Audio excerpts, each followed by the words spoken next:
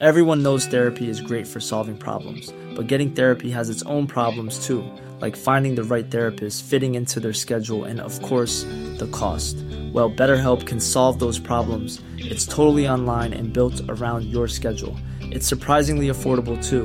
Connect with a credentialed therapist by phone, video, or online chat, all from the comfort of your home. Visit BetterHelp.com to learn more and save 10% on your first month. That's BetterHelp, H-E-L-P. There's never been a faster or easier way to start your weight loss journey than with PlushCare. PlushCare accepts most insurance plans and gives you online access to board-certified physicians who can prescribe FDA-approved weight loss medications like Wegovy and Zepbound for those who qualify. Take charge of your health and speak with a board-certified physician about a weight loss plan that's right for you. Get started today at plushcare.com/weight loss. That's plushcare.com/weight loss. plushcare.com/weight loss. Since 2010, Music Nomad Equipment Care has been making premium and innovative guitar care products used and trusted every day by top guitar repair shops, guitar makers and touring techs in over 50 countries. Pro quality but affordable, Music Nomad is also the go-to for countless guitar players around the globe to help their guitars look, sound and play their best. After 2 years of research and development and in collaboration with top guitar repair shops, Music Nomad developed in 2021 the Keep It Simple Setup, aka KISS. And now thousands of guitar players from beginners to pros have learned how to set up their own guitar. They demystified the guitar setup process by developing innovative precision gauges and tools combined with step-by-step general guidelines anyone can follow and set up their guitar to play and sound great. With their KISS method and their gauges, you can check the vital areas of your guitar and use their toolkits to perform your own setups. They have a 24-page instructional booklet available in 7 languages, downloadable for free, and many how-to videos, both by setup tasks as well as many complete setup video tutorials for popular brands such as Fender, Gibson, Taylor, PRS, and more. Not only is it fun, but a properly set up guitar takes your playing and sound to a whole new level. Learn more at musicnomadcare.com. Their website has a very cool setup hub section where you can find everything you need to know so you can start setting up your guitar properly. Follow them on social media at musicnomadcare. Kiss your guitar with Music Nomad's Keep It Simple Setup. Philip. Yes, Joe. Why couldn't the gold medalist athlete listen to her music? I have no idea. She broke the record. Oh!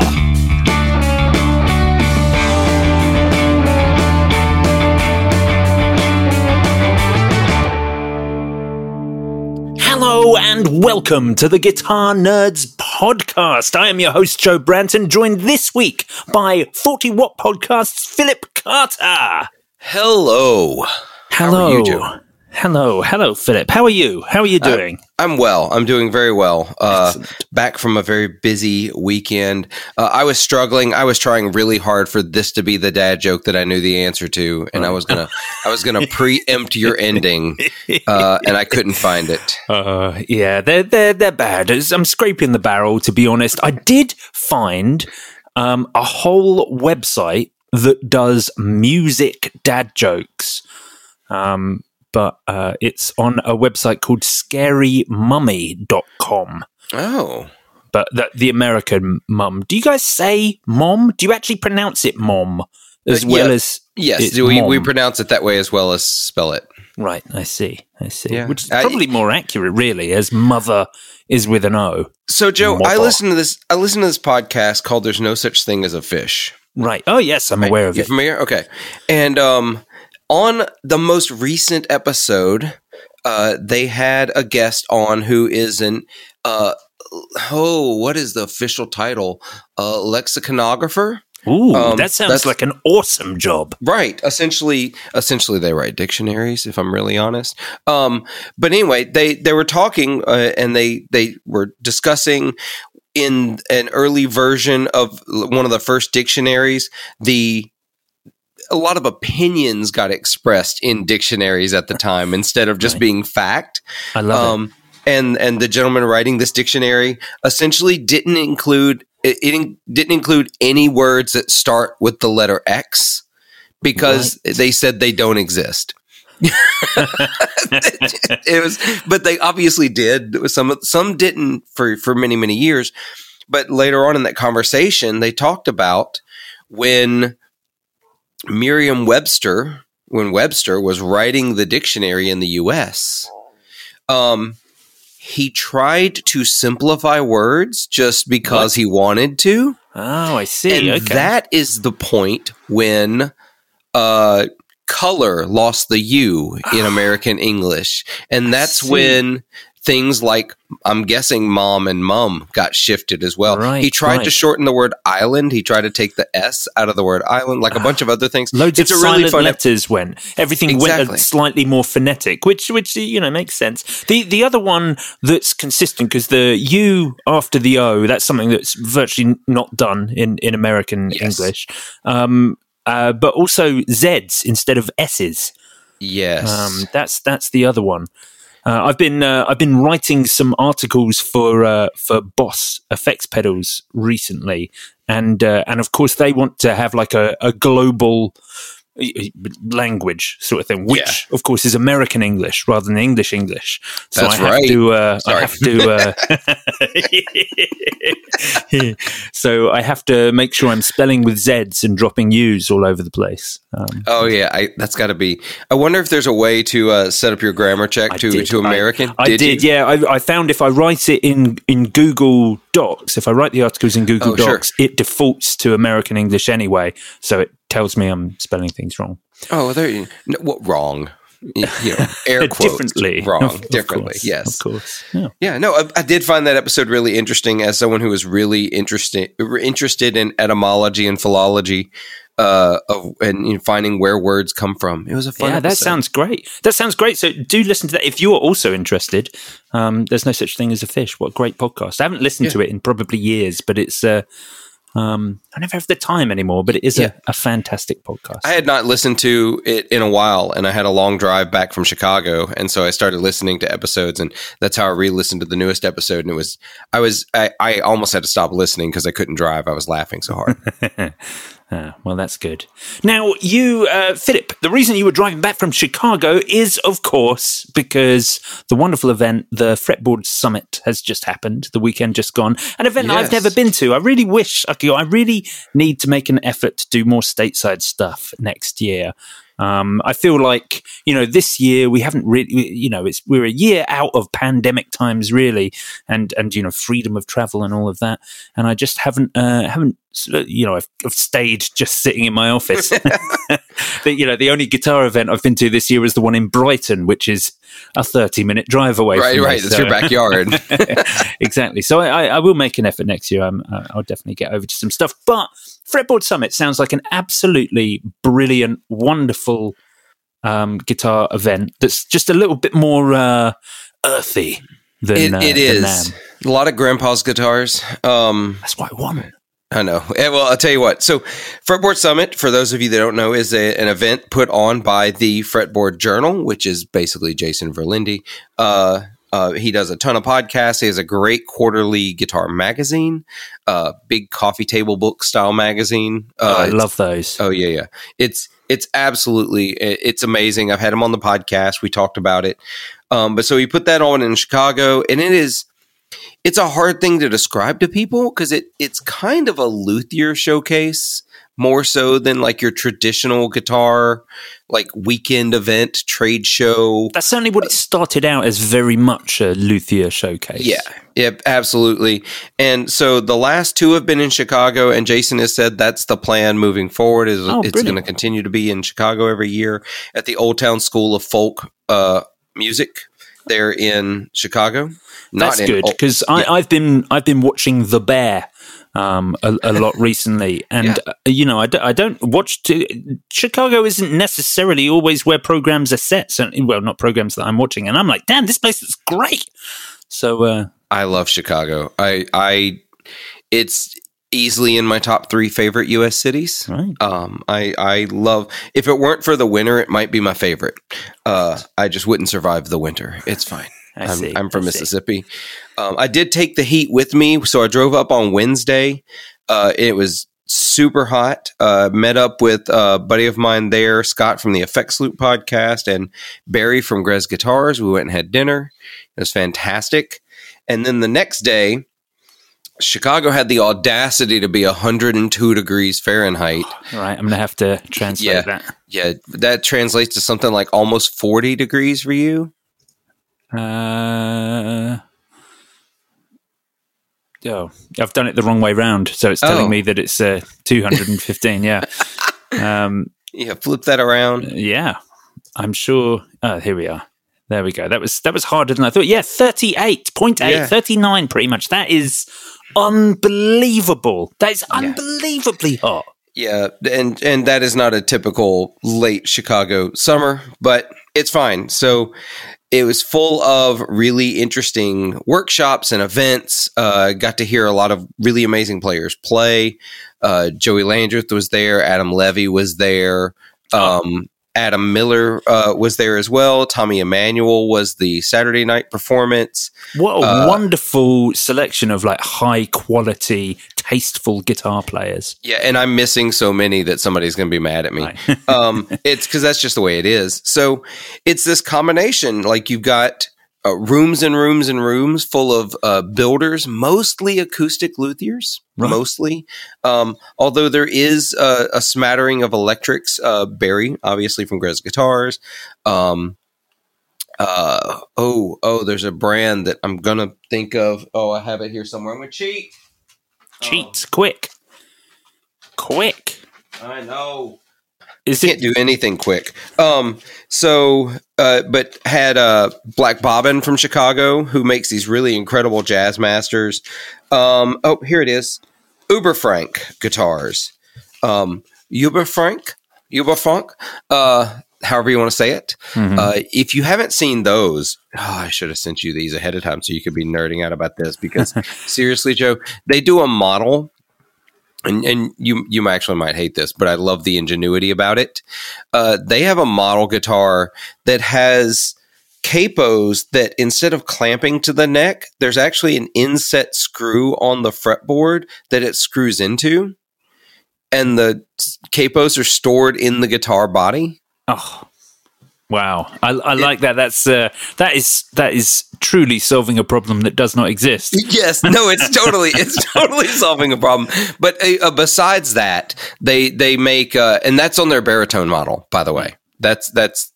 And their baritone model has a Charlie Christian pickup. Lovely. And then it's also got a little 3-string sub pickup so that you can route the 3 lowest strings to a different amp. I really like this. What a great combination. Yeah, like a submarine pickup with a Charlie Christian. That's very nice. Yeah. It's and they made really great guitars, but I digress. There were a lot more interesting electric builders there this year than last year. Right. So it's really nice to see that. It's still not a place if you're into guitar pedals, although Union Tube and Transistor was there and made some special pedals for the event that were sold on site. Oh. But yeah, no, it was super rad. I love Chicago. Not Chicago, the Old Town School of Folk Music. I keep wanting to say old school instead of Old Town. It's a bad movie. Don't go watch it. But it's a building that actually started as a public library in Chicago. Ah, right. But when they built the new public library, it sat vacant for a while until the Old Town School of Folk Music, which was in Old Town of Chicago, bought it and moved their facilities there. So yeah, it was the convergence of all my favorite things: guitar, music, and libraries. It was great. I see. Oh wow, that is awesome. It certainly looked great. All the pictures that I saw. You sent me. I want to talk about a few of the things that were there because they all look very, very cool. But you sent me something that was especially exciting, a brand that I'd never heard about, certainly seemed very boutique indeed. Motanda, am I saying that right? Motanda guitars? So made by a gentleman named Justin Motander Jones. Right. It's a good name, isn't it? It's a solid name. It's a very, very solid name.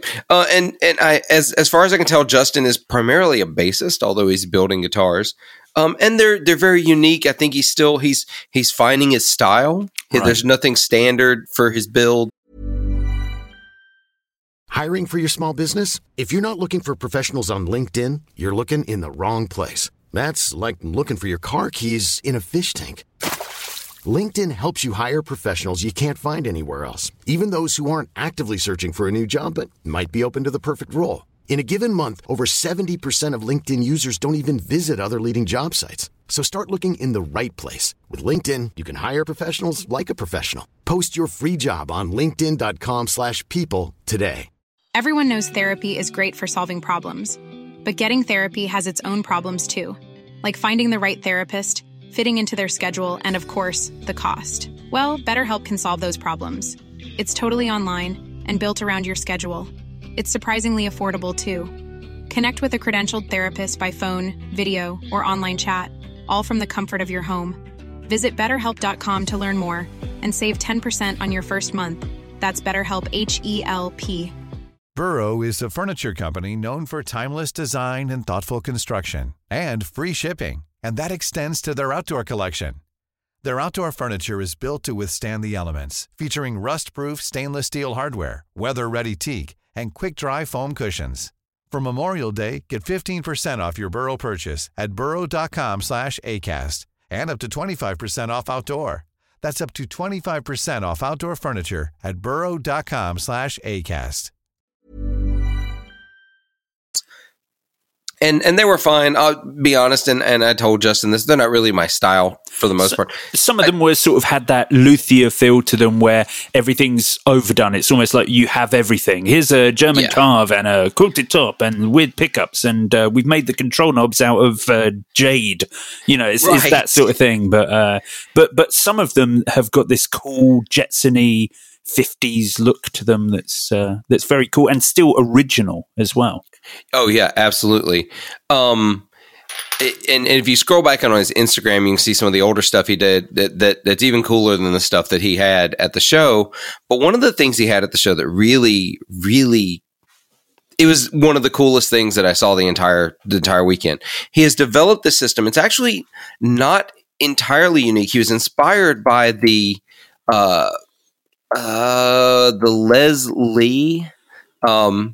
I'm going to look it up so I can tell this correctly. It's the Pickup Leslie, which is a way of switching your pickups that creates a tremolo effect or like a Leslie sound. Well, unbelievable. So moving tremolo. Yeah, moving tremolo by changing your pickups and phase switching between them. And it's really cool. And he got really inspired by that. Now, the Leslie system, the Pickup Leslie system, fits under an existing plate. And it's just literally, moving those switches back and forth that way. And so it's very limited in its capabilities to just do that. Well, he took that concept, added an Arduino to it, and some LEDs to show the identification of his pickups, and then a control plate where you can program the order of your pickup switching. You can change the switch between them to be sine wave, square wave, triangle wave, forward slant triangle, backward slant triangle, whatever you want to do. And then you can have it where it has 3 pickups, it's an HSS, and you number them 1, 2, 3 arbitrarily, just so listeners can follow along here since I can't show them. It would, you can set it up where you're like, oh, I wanted to just go back and forth between the pickups. So 1, 2, 3, 2, 1, 2, 3, 2, 1, or I want it to double at each end. 1, 2, 3, 3, 2, 1, 1, 2, 3, 3. Or you can do wild things like 1, 3, 1, 3, 2, 3, 2, 3, 1, 3, 1, 3. And it's creating this really, really engrossing tremolo or an almost vibrato effect. Yeah. That I just sat and played for like 20 minutes, just cycling through these settings. And it sounded like no tremolo I've ever heard. Wow. I I can't even imagine. It must have so much like depth and character, and like it's. But I'm surprised this thing is so rare and not more standardized as it seems to be able to be done with just a simple switching kit. Yeah, I had never even heard of the concept until I saw the Motander. So I saw the most complex version before I ever heard of the other version. Right. But yeah, I had never heard it existed. I've done the thing where you switch real quick on a Strat, like you'll hold a chord and switch your pickups back and forth to, get a weird effect out of it. I never once thought, oh, well, if I put this on a switch that automated the switching for me and I could tell it how fast or slow. That was the other thing with the digital version he had done for the switching. You could actually ramp it up to almost so fast you got to ring mod territory from your pickups. Wow. What a crazy thing to add on to your guitar. They do look really cool, just in general. That body shape, dear listener, if you do check it out, Justin Motander Jones it's just the fella's name as his Instagram handle for Motander Guitars. But that body shape is very cool, very 50s, very Jetsons, very angular, offsetty, and it looks great. The guitars and the basses available in that look weird and cool and interesting and just great. It's always fun to find something that's just a little different, just a little off the beaten path, that like it's not quite ready for prime time, but it's something, there's something here. Right. Yeah, absolutely. Super cool. So what else? What else did you discover at Fretboard Summit? Was there anything that stood out especially at this year's? I should never be allowed to pick up Collings guitars. That's so good. Collings guitars are amazing, but also they come with an amazing price tag. Yeah, I played a bunch of them that they had in there. So they're one of the bigger sponsors of the event, so they had their own room to themselves. Right. And so I went in there and I chatted with Nully, who is the head of manufacturing there at Collings, for a little while and played a bunch of guitars. And it was... I don't know. It left me questioning everything I know about guitars. Yeah. It's not fair. It's absolutely not fair. I played a Husson Dalton acoustic for the first time ever. Right. I highly don't recommend that. Listeners, for the record, when I don't recommend something, what I'm doing is speaking on behalf of your wallet. I don't recommend it because you're going to spend the next X number of years figuring out how to afford it, because they are just that stinking good. But I will tell you one of the cooler moments. So how familiar with Hamer guitars are you? Yeah, not too familiar, roughly there. Yeah, so they were kind of a thing for a little while here. You know, Rick Nielsen from Cheap Trick played them. Well, they are based out of Wilmette, Illinois, and I didn't know that, and they were there. Well, not as Hamer guitars, because obviously the brand Hamer had been sold for years. They were there under a new moniker. I think it was just H. I don't remember exactly what that was standing for, but Paul Hamer, the founder of Hamer Guitars, was there, and so I got to meet and talk to Paul for just a little bit. I don't know. It's just really cool. Paul was in this for a long, long time ago. He started Hamer Guitars in Wilmette and Chicago area, worked with Rick Nielsen. They had a bunch of really great models over the years. I'd owned a couple. Most of the ones I owned weren't their like really nice USA made or custom shops. I had the import Hamers, which I think most people are going to be familiar with.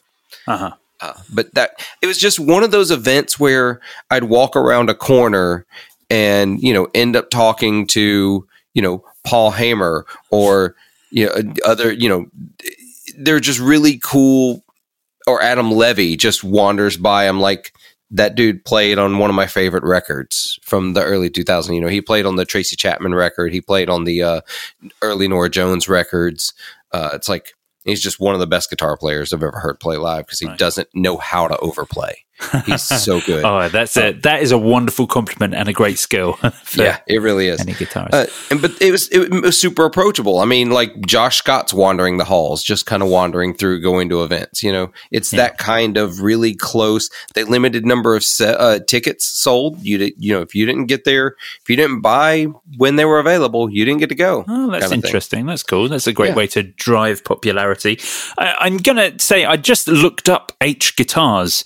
They are extraordinarily unusual. I mean, the backs of them look like radiators. Oh yeah. I should have sent you pictures. They're very different. They are. Dear listener, that made no sense to you when I said that. But what I mean, the back is corrugated. Mm-hmm. I don't know how to describe this using words, so you're going to have to check it out. H-guitars. They are. Each guitar is handmade in Illinois by the Hamer family. And listeners, if you know what a washboard looks like, it's an inverted washboard. Right. Yeah. It's wild. So there was also, bourgeois guitars there with their $14,000 to $20,000 acoustic guitars, and the acoustic instrument world.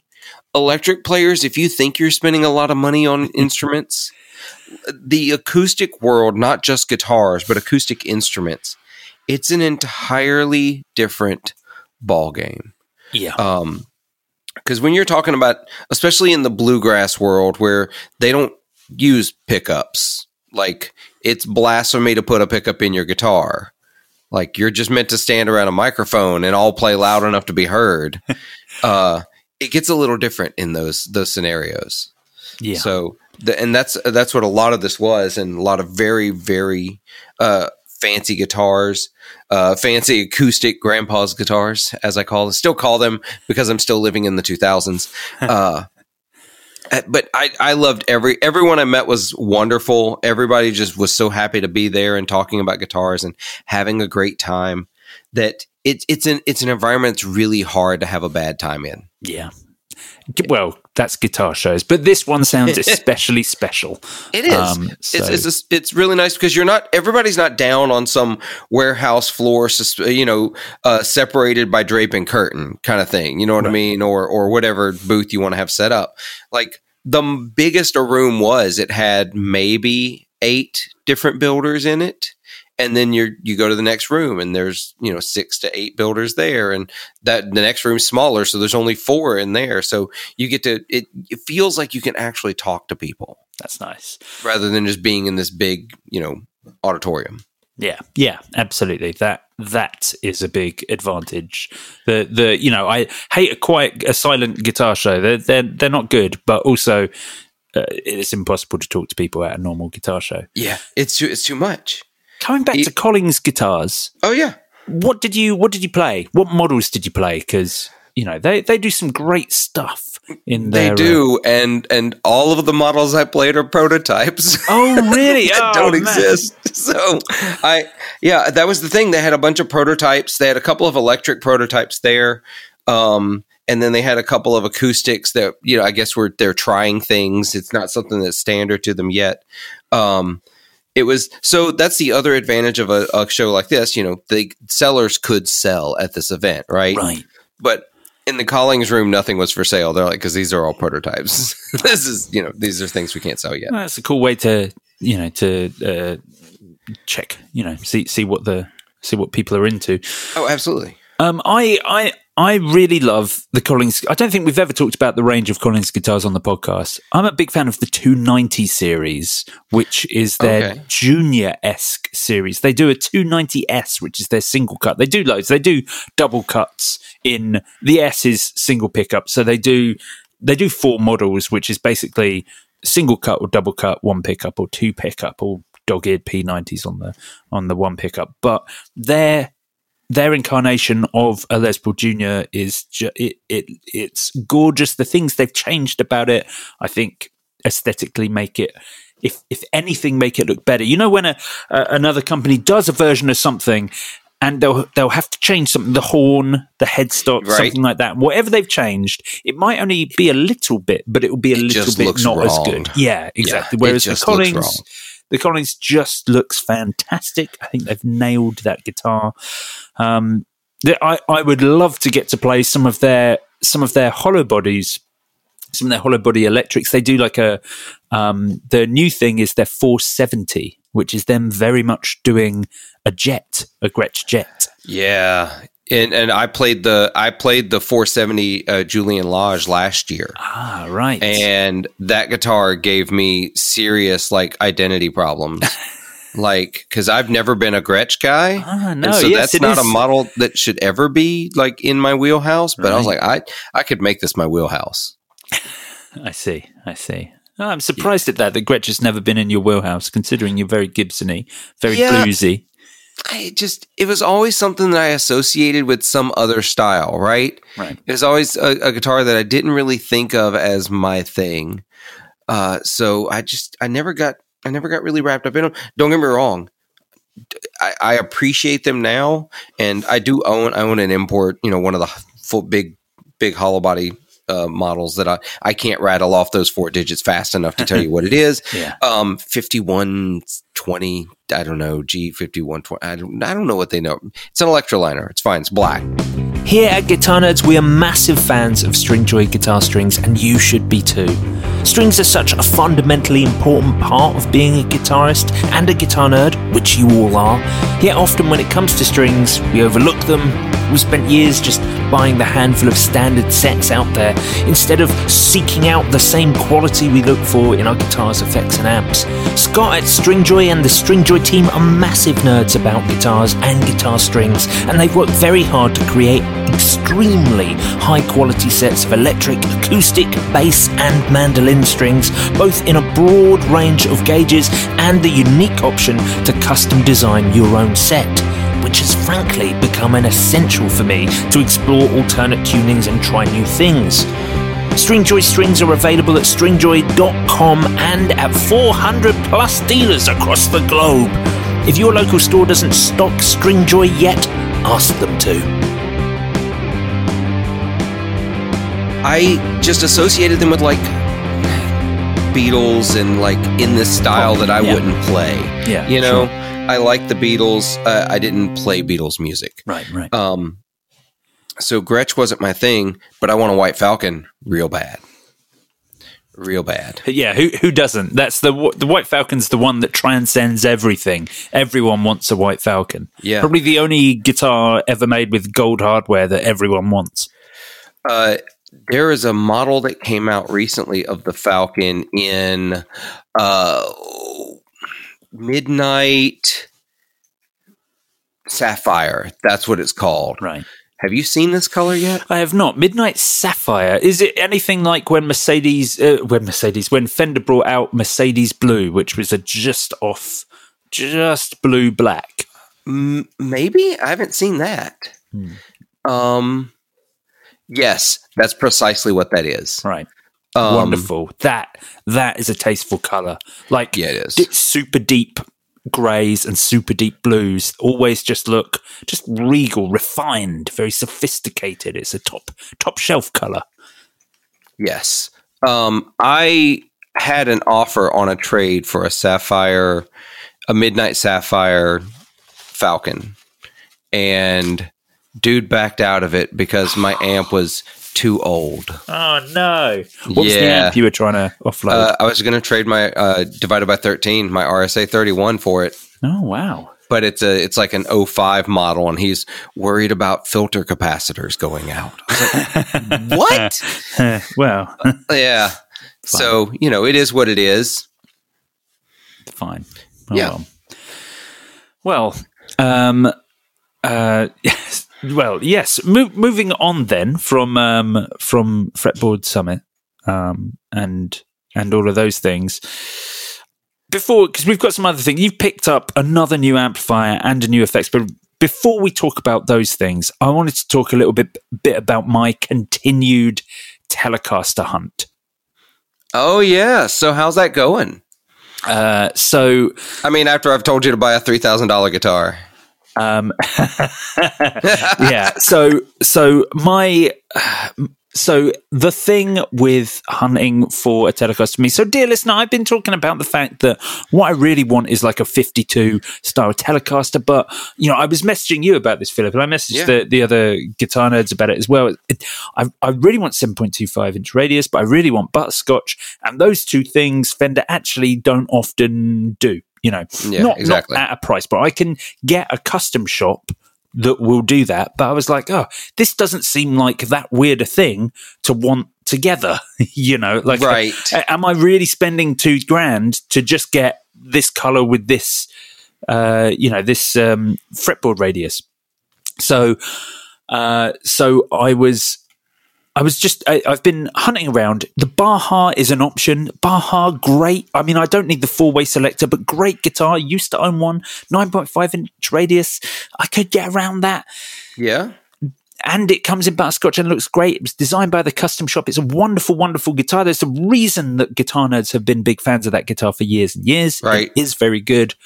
I could go the current Road Worn limited edition in Sonic Blue. I really don't like that color though, and that would mean having to get something refinished. Vintera offer the 7.25 inch radius, but I'd have to go Sunburst for that, which again is kind of okay. It's still a great color, but it wasn't quite the color I was looking for. And then part of me is going, I really do want something that is a bit road worn, a bit worn in, if I'm trying to get my ultimate guitar. So I've just been struggling. Basically, I think I'm coming to terms with the fact that, yes, probably if I want a Telecaster with the things that I want, I probably do need to spend a chunk of money.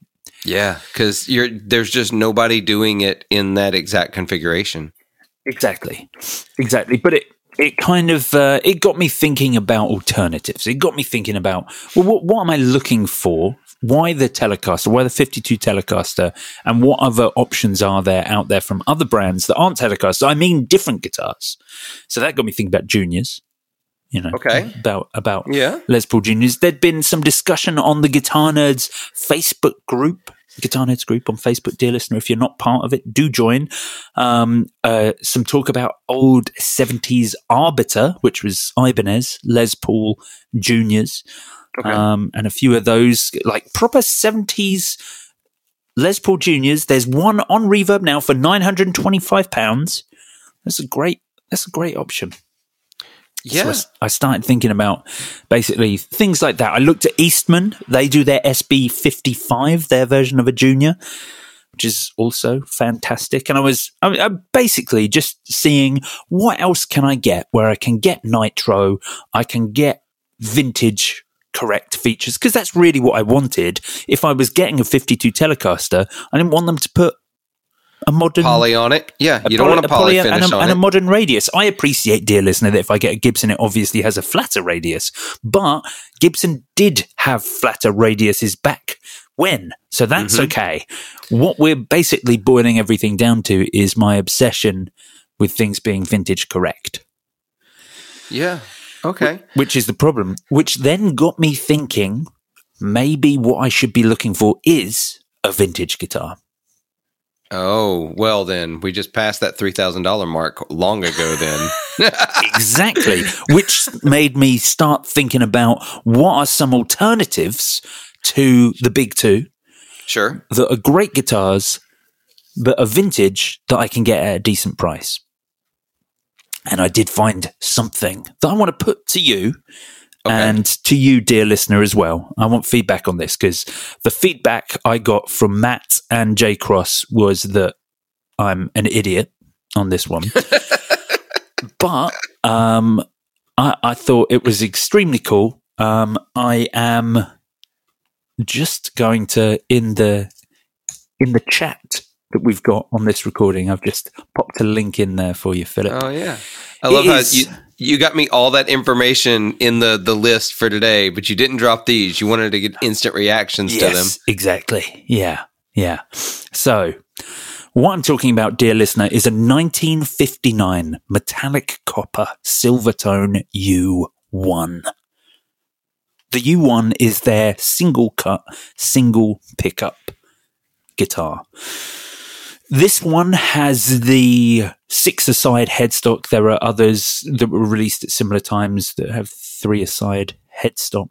What do they call this headstock? It's called like the dolphin headstock or something. There was a name for this one. Yeah, I think you're dolphin right, headstock. It is. Yeah, dolphin headstock. Yeah. I mean, it's player's grade. It's so worn. The copper's worn away to reveal like the white undercoat, so it almost looks like the guitar is made out of plastic. It's incredible. Obviously, you've got that very, very cheap bridge, which is just 3 screws holding a piece of metal that holds the strings with a piece of what looks like relatively rotten wood that is my only access to intonation. I've no idea what the switch does on this, by the way. There's a pickup selector. It could work like the Esquire picking does. Yeah, switching does. I hope so. Yeah, I'd like to think so.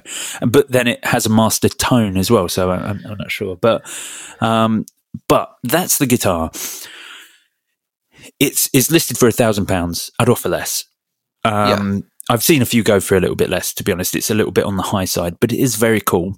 I found a video, Norm's Rare Guitars. We were talking about that shop before we podcasted, actually, Philip. And I saw like a video that they put together. Now, Norm's Rare Guitars are blessed by having the people that they have that do their videos are some of the most tasteful blues guitar players I've ever listened to. So it's a great sales pitch to play guitar as well as they do in this video. But my goodness, using just this one pickup guitar and a loop pedal, rolling on and off the tone control, the fella, I wish I'd caught his name. I'm sure he hosts all the videos. I just don't watch them enough to know who the host is for that channel. But using just a looper pedal and the tone control, he builds up like bass lines, rhythmic sort of changing on the strings, and then little bass lines, and then lead parts, chord parts over the top. Builds whole blues tracks with just this guitar, and I think it's a Fender Deluxe. It's so cool. I'm thinking about getting it. The reason the Guitar Nerds fellas think this is a bad idea is obviously that this will be a very janky instrument. Yeah. Well, that's not why it's a bad idea. Right. Okay. That's not why it's a bad idea. Why is it a bad idea? One, this guitar and a Telecaster have about as much in common as a kitten and a tomato. So, Joe, let's go back. Let's walk you back in your search here. Okay. What was the reason for looking for a Telecaster? I wanted a guitar that sounded good in all situations. Yep. You know what this guitar does not do at all? Sound good in all situations. Yeah. This is a bad move. It's a super cool guitar. It is an extremely rad instrument. I think it looks great. I think that bridge is in better shape than it looks like it is. Because it's literally a metal plate with a piece of rosewood glued on it. Yeah. It's fine. I actually don't think you'd have any real major issues with this instrument other than it's old. You're gonna have just old guitar problems. But it does not fulfill the original goal, because you've done with this guitar search the exact same thing I've done with several amp searches. Right. This is, do you remember the website Pandora, like one of the first streaming services? Oh, sure. Yeah, I know what you mean. Where you didn't actually save songs or create playlists. You told it an artist or a song, and it created a playlist for you automatically. But if you played that playlist for too long, because what it was doing, it was saying, this song has these 3 out of 4 things in common with this song, and this artist has this 5 out of 7 things in common with this artist. If you run that playlist too long, before you know, what started with Shakira ends up on Metallica. Right. Like random artists are random, but it shifts you along. Your guitar search has done that. Isotope, Native Instruments, and Plugin Alliance are launching a whole bunch of super hot deals for the Summer of Sound sale. From now until the 6th of July 2023, Isotope are offering all their software for 50% or more off, including the comprehensive mixing and mastering bundle Music Production Suite 5, as well as flagship tools like Ozone, RX, Neutron, and more. All things I use to edit this podcast. Visit isotope.com and check out the frankly colossal range of things that you can get at extraordinary prices and take your mixing and editing to a whole new level. You started with this thing that had all these qualifiers, old style, this neck, good in all situations, etc. It's this finish, this, etc., etc., etc. And you've jumped so far in your search that now you only have one thing in common with your original search, and it's that it's old. That's all you've got. Yeah. So you've abandoned your previous, purpose.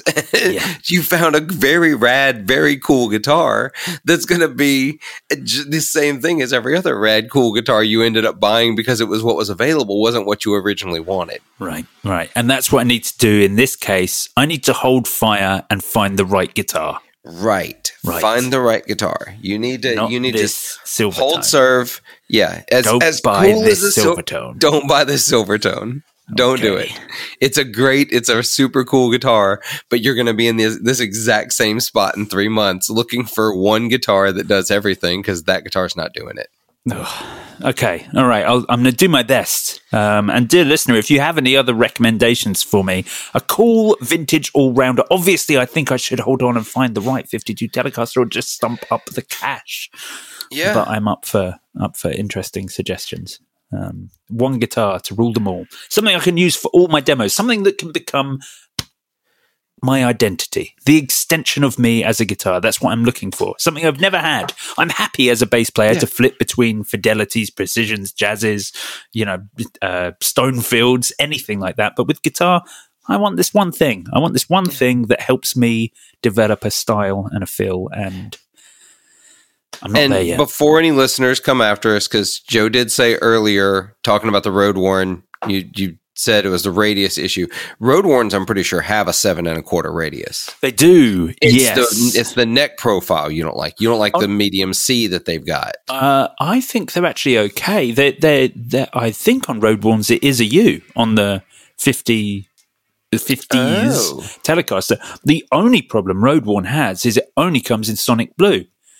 And that's only if you buy a new one. Yeah, I know, but I never the butterscotch ones just don't turn up. Oh, because I'm looking at one. It's in New York. in America, which is much bigger it is. than the UK market. I've had loads of listeners get in touch with me from like the States, Canada, Europe, being like, here's this suggestion. I'm like, yeah, it's going to cost me the price of the guitar again to import it. I might as well go custom shop. Yeah, that's true. That's true. Importing is terrible. I've only had to... I've only ever imported one guitar. I bought it's a US guitar that had been sold to a guy who lived in Dubai, and then I bought it from him and he shipped it back to me. And navigating customs and all that stuff, I never want to do that again. Yeah. Like, it's dumb. And I empathize with how much y'all have to deal with this now, with everything. With us being outside of Europe. Yeah. Well, the problem is we can't even send stuff to Northern Ireland, which is still part of the UK, because no one knows what's happening, to the point that they're like, well, like if you try and send something to Northern Ireland with UPS, because it now has to pass through the Republic of Ireland to get to Northern Ireland, you've got to fill out all the forms. Just, you don't have to pay any duties, but you still have to fill out the forms. So that's so wild. Yeah. Well. Great step forward there, everyone. C'est la vie. Anyway. So this week, been doing a bit of recording some demos for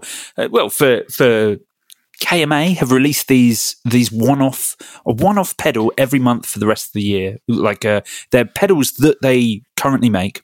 Mm-hmm. But in limited edition finishes. We've got some great ones. They're actually all here at my house because I've got to do all the videos for them. And they're they're very, very cool new colors. First one they released was a gold Fuzzly Bear 2. The Fuzzly Bear 2 is based on the old 70s Jordan Boss Tone, which was kind of one of those fuzz pedals that wasn't a pedal. It was like a little thing that connected to your jack input. Oh, yeah. Super cool. So it's based on that. I still think that's a really great design, and more pedal makers should do it. Yeah, like the Dan Armstrong, like the Orange Squeeze. Yeah. That was Orange Drop. I can't remember what it was called. Orange Squeeze, I think. It was Orange Squeeze, I think. Yeah, but that was great. Yeah, it is a cool idea and a cool design. But yeah, so the Fuzzy Bear 2 is great. It's inspired by that, but it obviously does a whole lot more because is a very skinny fuzz from the 70s. So he's added a bias control so you can get in all your low end. It actually sounds great on bass as well. But anyway, so I was recording some videos for that, and I plugged the pedal straight into my interface, opened Studio One, and I went to do what I always do, which is open Neural DSP's Tone King app. And the thing about the Tone King is it's very hot. So, and I wanted to demonstrate how great the Fuzzly Bear sounds at like low gain settings. And I was like, well, the Tone King's not the thing. What else do I have? And I remembered from a previous podcast, we were talking about this before. I can't remember if it was with you or JD, but I was talking about Helix and Helix Native. And I was like, oh yeah, I have Line 6 Helix Native on my computer. The only reason I stopped using it is because it crashed with Studio One every time.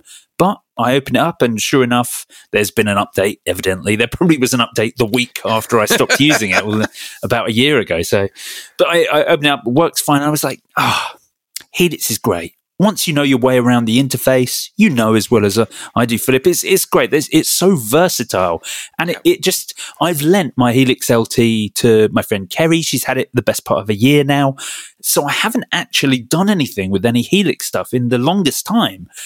And I guess I just forgot how good it was, dear listener. So that's what this week's demos are going to be. I just wanted to show how great Helix Native is. It's not expensive. What is it, like £99? Or I don't know. I think so. I think it's, let's find out. Let's find out. I don't want to say it's because I bought it a long time ago. The marvels of modern interneting. Okay, so I think I know what it is, Joe. So it's not actually cheap. Oh, it's like cheap if you own a Helix. It's cheap if you own a Helix. And actually, I bought it back when I had my Helix.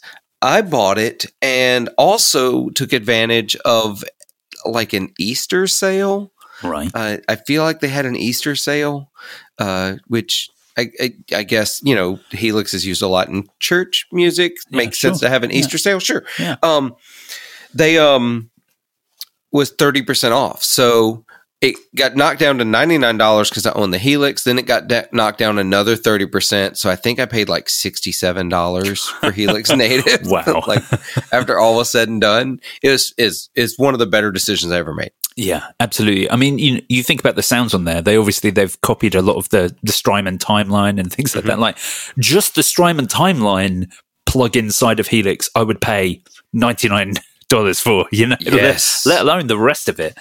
But they keep adding things. That's the thing. Once you have it, you're getting all the updates too. So everything new that gets added, you have it. Yeah, exactly. And so I know this is trodden ground, dear listener, but I just wanted to demonstrate a couple of things. One, the Helix is fantastic at doing a really organic sound. Obviously, it's sold on, and certainly a lot of the presets are voiced around metal, aggressive music, tech music, anything that's heavy and high gain. And certainly those are the players that are buying it more, outside of it being used for worship stuff. But it does a really good edge of breakup tone. I found using a little treble booster into the front of, it's actually the Who 100 amplifier, which that they have on there, which it sounds great just on its own. I just used that with like a spring reverb for this little demo. I'm just showing you how great it sounds just at doing edge of breakup. And then the lead tone, it has this thing that's like an old tape deck, and then you can set how buggered the tape deck is.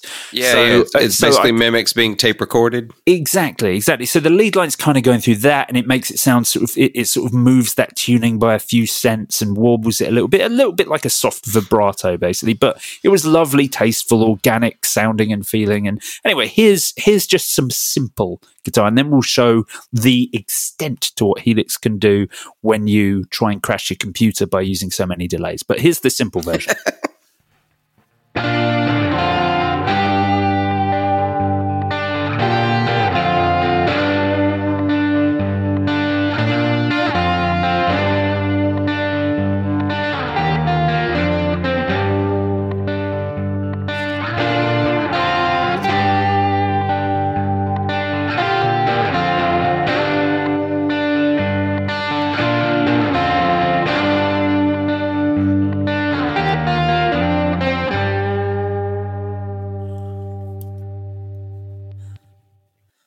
So that's just the Helix doing like a nice rock and rolly guitar sound. And if you're recording, I think that's flawless. Like that edge of breakup tone is, you don't need any more than that. It sounds very, very, very good.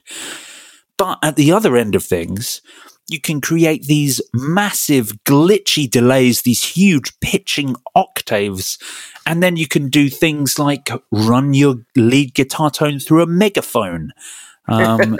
And so for this one, I've added like a backing guitar that's got their glitch delay. It's got the, doing sort of little weird, I don't know, things every now and again. Their particle reverb creating these huge swells. And then I've got the lead line running through like a little boxy Supro amp sim with all the mids pushed up. Then run into the aforementioned megaphone, and this little octave delay running slightly after just doing a single repeat for the lead line. It's anyway, here it is.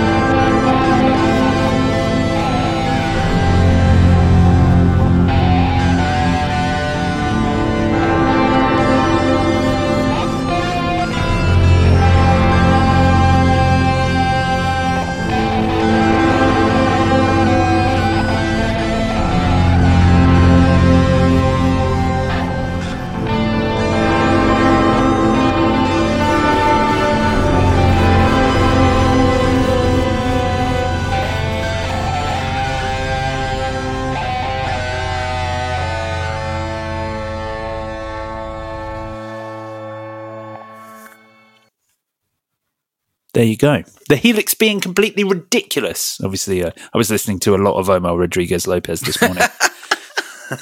No, it tracks. It's such a powerful tool for such a low amount of money that you have access to everything. There's almost nothing you can't do in that platform. And I need to be reminded I have it myself every now and again because I start looking for other solutions. I just bought the Neural DSP Mesa suite and love that. But then I'm like, I probably could have done this in Helix. Probably, if I'm honest. Yeah. I mean, that's kind of what I loved about returning to Helix. Not that it's comparable necessarily to a single plugin from Neural DSP, but I use that Tone King for everything, and it's got some great sounds in it. It's got a good reverb, a good delay, a good drive. But sometimes if you're wanting something a little bit more or different, I'm like, oh, okay, well, now I need to add another plugin that's going to sit in the wrong place, really, in the effects chain. Yeah. Because I'm using effects within one plugin and I can't drop in and put this before the compression, but, you know, or before the amp, but after the compression, you know, stuff like that. So it becomes tricky, whereas Helix just allows me to, you know, have the simplest amp setup in the world, which I have built now to do sort of future demos on, just a simple edge breakup amp with a little bit of spring reverb. But I know when I need something ridiculous, I can just grab that from the Helix arsenal and pop that in. It is very, very good. You also recently picked up a new piece of Line 6 equipment. Yeah. So one of my gigs, one of my show choir gigs, is they're looking to move to silent, no amps, all in ears, that kind of thing. Makes sense for the sort of thing. So I was like, well, I got rid of my Helix years ago, and so I started just poking around, and I thought, well, I guess I could just get another Helix. I like the floor just because I have this paranoia about being able to remember what all the switches are for on the LT. Right. Like, I know what you mean. Actually, it is annoying about the LT. I spent ages programming mine in, and when I took it to my first band practice, I was like, I can't remember. I need to get some tape. And exactly. Label these up. Yeah, I can't do it. So I need the scribble strips that are on the floor. And I was looking around for one of those. I thought about making an offer to try to get one, used one. I'm not buying a new one. And then started poking around on Facebook Marketplace, and I found this gentleman with a Line 6 Podgo and a Marshall Origin 20C combo. Wow. For $350. The Origin combo is worth more than $350. Right. That's exactly it. And so I messaged him, the typical, hey, do you still have this? Anything wrong with it? You go through that whole questioning. It's no, it's like new. It's fine. So actually, the Podgo still had the box, like all the original packaging. The amp still had the hang tag on it, and it still has the foot switch. So I'm like, okay, great. This stuff might be stolen. I don't know, but yeah. So $350 later, I have a Podgo, and if anybody wants to buy a Marshall Origin 20C, get in touch with me. How have you found the Marshall Origin 20C? It's fine. It got kind of mixed feedback, I think, because it was a very affordable Marshall at a time when Marshall had released a lot of bad affordable products. Yeah. But I've seen like core people who are part of the Guitar Nerds community sing its praises. I can't really admit to having spent enough time with it to have formed an opinion on it. But I like the idea of a good affordable Marshall, and I like the aesthetic. It's very classic. Yeah. I had so are you familiar with the Premier Guitar mystery stocking? I get the idea from what you said. Yeah. Premier Guitar does this thing where they get a bunch of stuff donated, or they create these swag bags that you buy, and it's a mystery stocking. You don't know if you're going to get like a guitar strap, 2 sets of strings, and like one of those weird winged knob turners that you can turn with your feet. Yeah, they're very handy. Yeah, Wingman. Super handy. Yeah, is that what they're called? Yeah. I bought like a whole batch of them for my guitarist Tim, because he's forever losing them. But I have 1 or 2 of them because of Premier Guitar's guitar stocking. There you go. Yeah. So, or you might get something really awesome. I've entered the last 3 years, and I've gotten 2 boxes of junk. It's not junk. It's fine. It's stuff that like you would have never, like a chord finder. Like I would have never bought that for myself. Right. Yeah. But last year, a Marshall Origin 50C showed up at my door. What? And so, I played that for a little while. I did end up selling it because it's ultimately, I'm not a Marshall guy. Right. So that's just what it always boils down to. It's like, I keep wanting them to work because I love players that play Marshalls, but they never play well with me. So I ended up selling that, but I think that was a very good amplifier. And the 20, my only issue with the 20C is I just don't identify Marshall tone and 10-inch speakers. Oh, it's 10. It's a 1x10. Oh. It's a 1x10 instead of a 1x12, which is what the 50C is. That's an odd choice. 20 valve watts seems to, more than command the use of a 12-inch speaker. I think so too. I absolutely think it would. And I haven't yet plugged it into one of my other cabinets just to find out. But I suspect it's going to sound great plugged into a different cabinet. I don't know how easy it would be to change the baffle out, or if it would even fit a 12-inch speaker, or any of that. So, I mean, this is why I like having amp heads instead of combos. I use any cabinet I want. So yeah, but I think it's a great amp. I think it sounds really, really good. I'm going to plug it into the 2 Notes a little later today and run it through that and try a bunch of different cabs and see how it sounds that way. But it's a good amp. I recommend it for anybody who's looking for a little, quick grab and go style 20-watt amp. Yeah, they were cool, just affordable but good Marshalls. But yeah, I know what you mean. If you don't like that Marshall tone, it's that boxy thing. But I want to like it. I want to like it a lot. But it has yet to agree with me. Yeah. Maybe it's because I've never owned a blues breaker. Maybe that's what I need. There you go. There's the next purchase. But the Pod Go, how have you found that as a Helix user? How do you find it? So what does the Pod Go have on it? Does it have all the Helix things? So it has all of the Helix things on it. In I don't know. So I poo-pooed on this thing for a long time because I seem to remember them feeling cheaper than this one feels. The expression pedal does not fill me with confidence. Right. I will say that. But other than that, the chassis feels really solid. It's really sturdy. The difference with the Pod Go that I found so far, and I have not done like massive deep diving, you still have everything is an option. You just can't quite do the complex paths and move things around the way you can on the other HX products. I see. So you're sort of your order is kind of limited, and the way you use things is a little more limited. Which for the gig I'm doing, it's fine. We're doing, high school show choir arrangements of pop and rock tunes. Yeah, what you need is a drive, a touch of delay, a bit of reverb. That's probably it. A little bit of modulation here and there. Yeah. Nothing that you're going to be using in an effects in a complex effects chain. Just exactly. This is a great way of turning a 5-6 pedal board into one very easy to, and you get the added bonus of the expression pedal. Exactly. And last year, I played the entire show choir season with nothing but a little 12-watt 112 combo that had reverb and tremolo on board and a king of tone. That was my entire rig for it last year. So. Right. Well, then this is you've got loads more choice. The Pod Go does look cool, and it is very affordable for something that has all the Helix stuff on it. I guess you got to. I guess that's what it is. It's all of Helix, no deep dive. You've got to decide if that's what you want.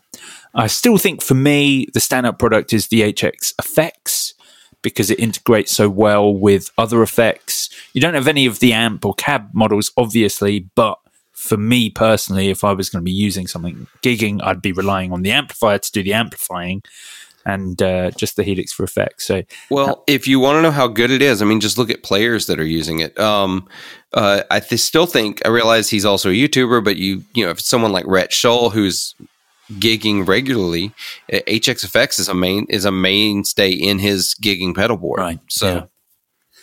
Yeah, they are very good, dear listener. I'm back on the Helix kick. Well, see but how not this as goes. but not as an amp substitute. No, not as an amp substitute. That's a mistake I made first time around. There you go. It did not work out for me because the effects are great. The effects are so good. Exactly, they are on point. Now we are, dear listener, coming to the end of this week's episode of the Guitar Nerds podcast. Philip and I are going to head over to Patreon, over onto the Guitar Nerds, patreon.com/Guitar Nerds, where you can listen for as little as $1 a month. We record extra episodes every week. So we're going to talk about some questions from the Facebook group. I made a little list of some of the good ones. Oh, Peter Pesce asked a thing. He said it was a question that was inspired or close to the question that he actually put on the podcast when we had him for topic of the week. But he's talking about what brands do you just forget are out there, even though they make great stuff. And he's listed companies like Dr. Z, Ibanez. He's saying, like Ibanez, what have they been doing recently? Guild, Rickenbacker. I like what the comment he put with Rickenbacker was, when you think you're in a niche, but you're actually in a hole. It's tricky. But he's listed a few others on there. It was interesting. I like the comments, the replies, people suggesting things on there. One of the things he suggested on there, Gibson acoustics.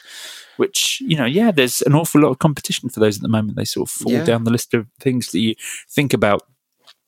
Dewey Roebuck managed to try an Eastman SB55 double cut at a local guitar shop, and he fully gets the hype. I might talk a little bit. That's not really a question. That's just me wanting to talk about Eastman guitars because I was thinking about a Junior. Andy Manley's looking for a vintage style bass, but he's got a limit of £300, which he doesn't think is an issue for used basses. So we could have a little look at what's available that's old school but affordable. And then Frank Voigt, has asked everyone what the best decade in guitar music is, which I thought, Philip, you and I could talk about. He has then gone on to, I nearly blocked him. He then went on to say 1985 to 1995, which is surely the opposite of the best decade for guitar music. He wasn't being ironic? Are you sure? I don't know. Sure? I'm not sure. But I don't think that could actually, no. The decade after 95 to 2005 is probably the worst, right? Because you get Britpop would have happened over here in the UK, and then new metal would have happened over there in the US. Oh, that's so true. But like that 95 to 2005, I feel like was like, we also got like, it brought guitar back in a lot of ways, though. I guess so. Early 90s had been, we were coming out of the synthesizer dominance of the end of the 80s. Yeah, and you get the early 90s, you get the grunge thing, but there at the end of like 95 forward, you started to get more of the, well, at least the bands I like that were sort of rooted in more roots music. You started to see the rise of, I really feel like 95 or right going into it is when that edge of breakup tone started to come back too. People just pushing amplifiers, not to the point of pure distortion, but just to overdrive them a little bit, a little more using chorus pedals quite as much. Yes. I don't know.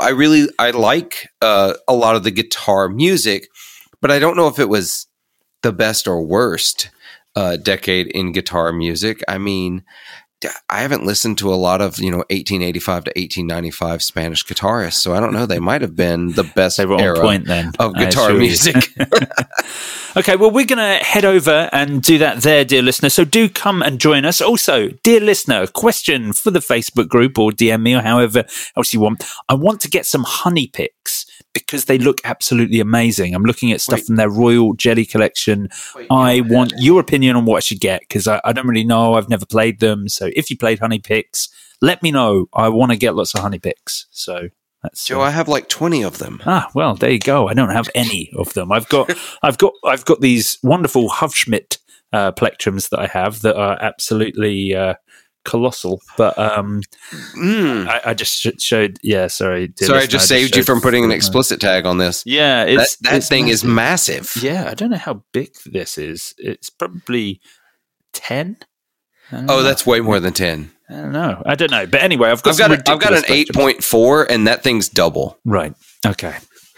Yeah, it's ridiculous. Anyway, we're going to head over there, dear listener. So do come and join us, and check out the 40 Watt podcast if you're not already a listener. You should be by now. We've had Philip on like half the series at this point of Guitar Nerds. When's the next 40 Watts episode landing?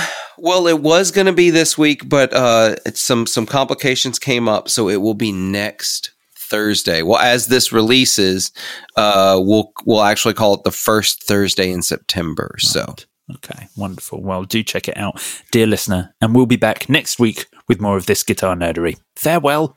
Au revoir.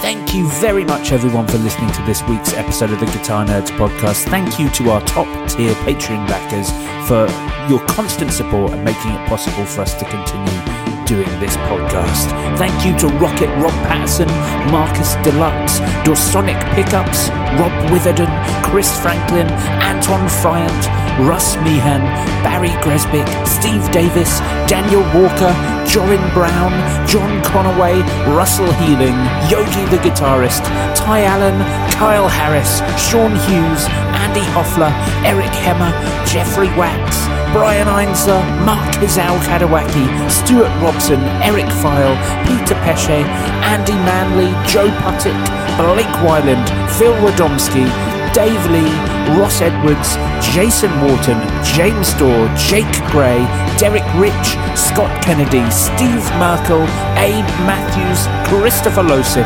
Stephen Burke, Robin Smith, Kytopia the Band, JD Short, Andy McKenzie, Brad Page, Paul Corrigan, Rob Nordvik, Scott O'Brien, and of course the wonderful Moog Gravett.